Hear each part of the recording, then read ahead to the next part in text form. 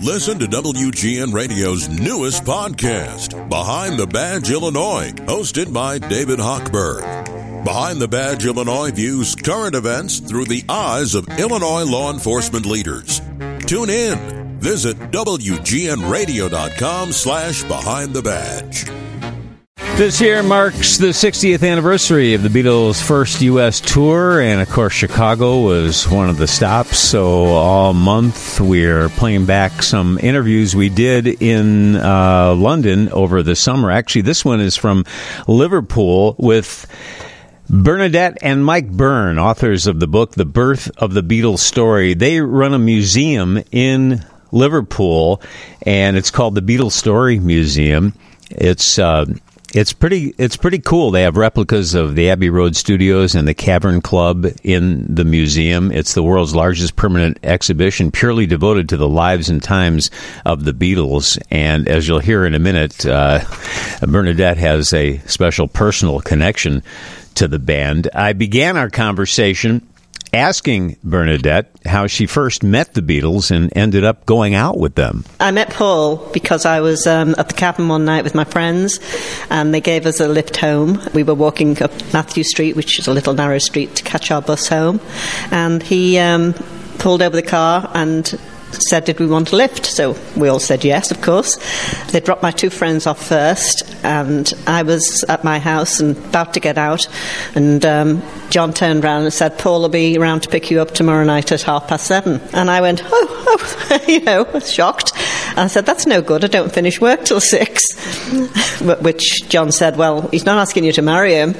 So anyway, Paul obviously was a little embarrassed too, and he got out and walked me to the door, and we made arrangements, So I only went out with Paul once, I think, because it was pretty frightening or horrendous, because when you went out with a Beatle in those days, cinema or wherever, there was girls everywhere, and they talk about girls saying they'll scratch your eyes out. I did get some nasty letters from a couple of fans who said, my friend's jealous of you, blah, blah, blah, because you went out with Paul. Anyway, another few months later, I think it was, I got a note through my front door, which is actually on display here at the Cavern. I don't know if you saw it or not. Little pink tatty note, and it was saying, from George, asking me would I ring him. When we used to go to the Cavern, sometimes they would drive past where we waited for our buses, so I'd had a couple of lifts up George home, but hadn't been out with him, Anyway, he put this note through the door, would I ring him, which I did, and we went out, and I carried on going out with him for a bit longer, really. Well, probably about 6 months. But Beatlemania was just beginning. It was pretty horrific, really. It wasn't that pleasant to go out with a Beatle in those days, because there was always the fans hanging around. And George actually used to get a bit irate when, he'd have his head down. He'd try to pretend he wasn't there, as it were. And, you'd go to the cinema and suddenly there'd be a group of girls waiting for him as he came out. And he'd sort of rush down the steps of the cinema and into the car.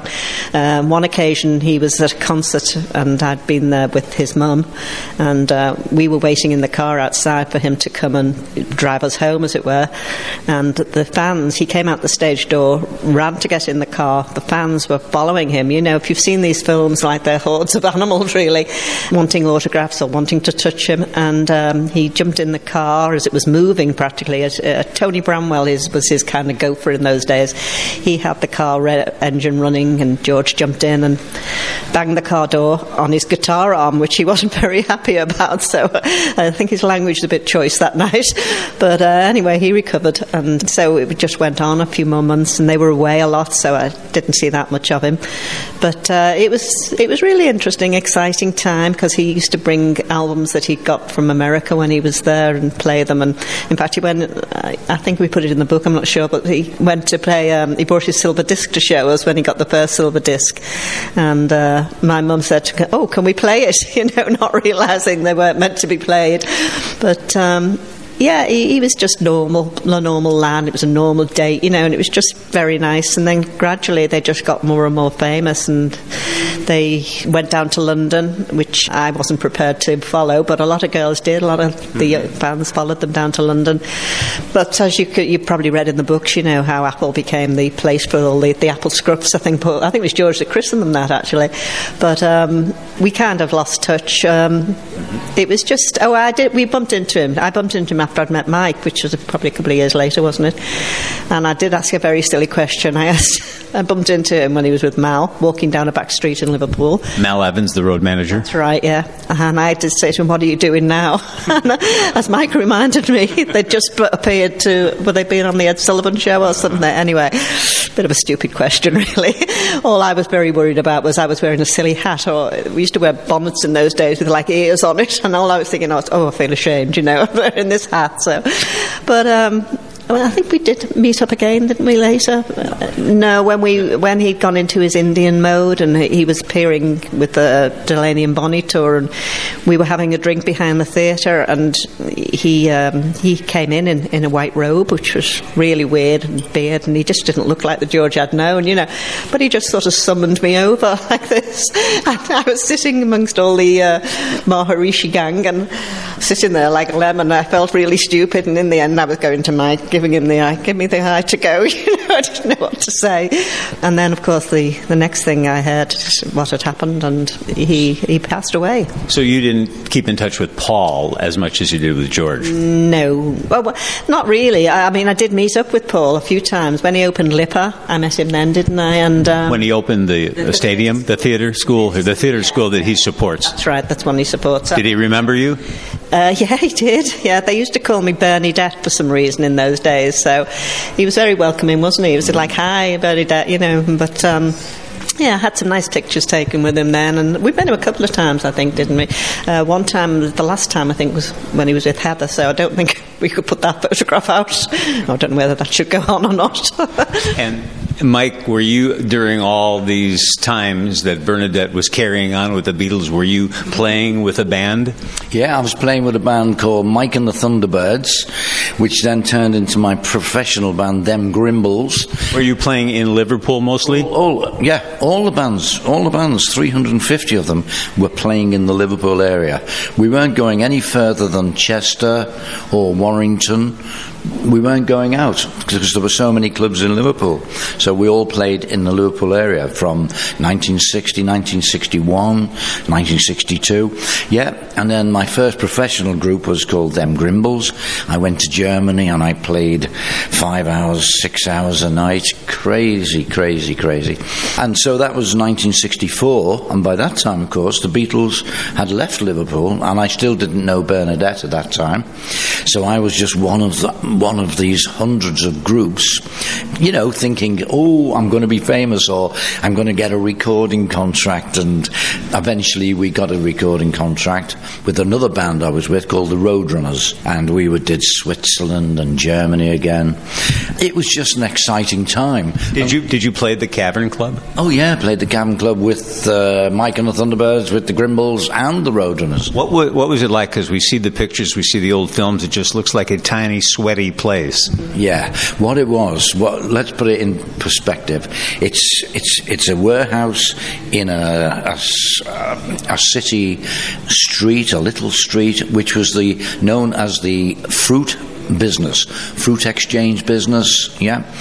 And this guy who opened the Cavern was a jazz fan, and he opened it in 1957 as a jazz club, and it slowly morphed from being jazz into skiffle into rock and roll about 1959.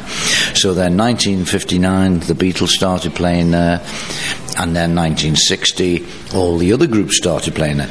But the great thing for me was, before I turned professional, I worked for my dad in a shop 100 yards from the Cavern. So when they started the lunchtime sessions, where was I every lunchtime? Down in the Cavern. And so one day you would see the Beatles, the next day Jerry and the Pacemakers, the next day the Searchers, the Blue Jeans, the Mersey Beats. All the big groups in Liverpool did the lunchtime sessions. The atmosphere was electric. As you walked up I walked down Matthew Street, Bernadette walked up Matthew Street, but I walked down Matthew Street, and you could kind of see this haze coming out of the Cavern door, and it was like a mixture of 5 different smells. The toilets, smoke, hot dogs, sweat, and the disinfectant they threw on it to try and kill all those other smells. Bernie, that's a great photograph of you at the Cavern Club. How many times were you there? Oh, as often as possible. But in fact, we didn't know any of those photographs were being taken till many years later when we saw them in a book. And oh gosh, yeah, all the fans in those days had their kind of favourite seats. So a person who could get there the first would put their coats on all the other seats and keep it for their friends. So my friends and I always seemed to, or tried to get into the left-hand side of the stage there. And it was quite funny, really. We'd say we'd watch the Beatles' feet because we were practically at foot level, and it was either, I can't even remember which one it was now. One of them tapped the toes, the other one the heel, we'd be saying. But it was just so normal, it seemed, in those days, didn't it? It was just, you didn't notice the smells. You'd come out looking a bit bedraggled. I mean, we used to use hair lacquer a lot in those days. I was apprentice hairdresser, and hair lacquer glued your hair literally into place. So that hairstyle I had been used by my boss. He wanted a photograph to put outside his salon, and so he had one of the older girls do my hair, sent me to a professional photographer to take the picture, which was stuck outside. It was later used in the Mersey Beat magazine. Bill Harry used it and called it the face of beauty. And one day George came home earlier from where he was supposed to be coming, and I was at home getting my rollers in and all dressed up waiting for him to come. He knocked on the door. My brother brought him straight into the room, and I just looked at him and thought, oh my God, I've got my hair in rollers. And he just laughed and he said, so this is the face of beauty. Did you see many other bands other than the Beatles? Yeah, of course. Well, when the Beatles were on, we could see the not so much the Roadrunners, saw those many years later, but Jerry and the Pacemakers, the Searchers. But every sort of fan that went there really went to see the Beatles, and fine, if you got a good show from somebody else, you were quite happy. But I only really went down there when they were on. What made them different from all the other bands? What was special about them? Maybe the kind of music. I actually saw the Beatles first play, not at the Cavern, at a place out of Liverpool, a very rough area in the city called Hambleton Hall. And a lot of people were fans of Elvis Presley. In England, we had Cliff Richard. We were fans of a guy called Eddie Cochran, who everyone know died quite young. This particular band, anyway, used to take off Elvis, Farron's Flamingos. I don't know if you've seen pictures of them. And he wore this white suit, and they took Elvis off, as it were. And so we'd heard they were playing at this hall a little way out of town. And it was a place we'd been warned not to go to by our parents because it was considered rough, Anyway, we did. We sneaked off, got the bus and took our bags and everything with us. When we got there, Hamilton Hall, it was packed full, and we thought, what's going on here? Somebody. Anyway, we managed to push our way to the front somehow. Or before that, we'd hung our coats in the cloakroom. They had like a ladies' room and toilets all together. And we pushed our way to the front of the crowd. And the end of the night, we watched, I think Jerry was on, Jerry and the Pacemakers, Farron's Flamingos, and this group called the Beatles, who we'd never seen before. And they were so different when they came on. They had the cowboy boots on and the leather trousers, except Stuart Sutcliffe was with them, and he was at the back with his head down. He didn't had dark glasses on, and we thought, wow, these are really different, and that's really a fantastic, we've got to go and see them again, and afterwards we started going to the Cavern. It had an unfortunate end to the evening, though, because they'd opened, or somebody had wrecked the wash bowls in the toilets. My friend had her coat stolen, and we were standing outside crying. How were we going to tell our parents? You shouldn't listen to your parents. Now, the genesis of the museum and how you started that, when did you start this, and how did that come about? Well, after the Beatles left and they split up in the 1970s, of course, it went quiet, and Liverpool was quiet and was quite run down, Liverpool. And then in 1980, of course, John Lennon was murdered, and it was like the shock to the world.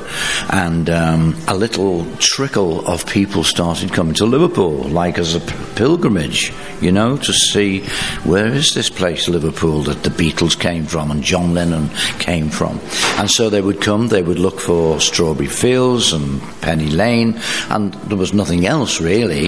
And then in 1984 a development opened called Cavern Walks, and they rebuilt a cavern underneath it, which is not in the same place as the original, and it's lower down, it's not the same. And the year before, the tourism board looked for Beatle guides.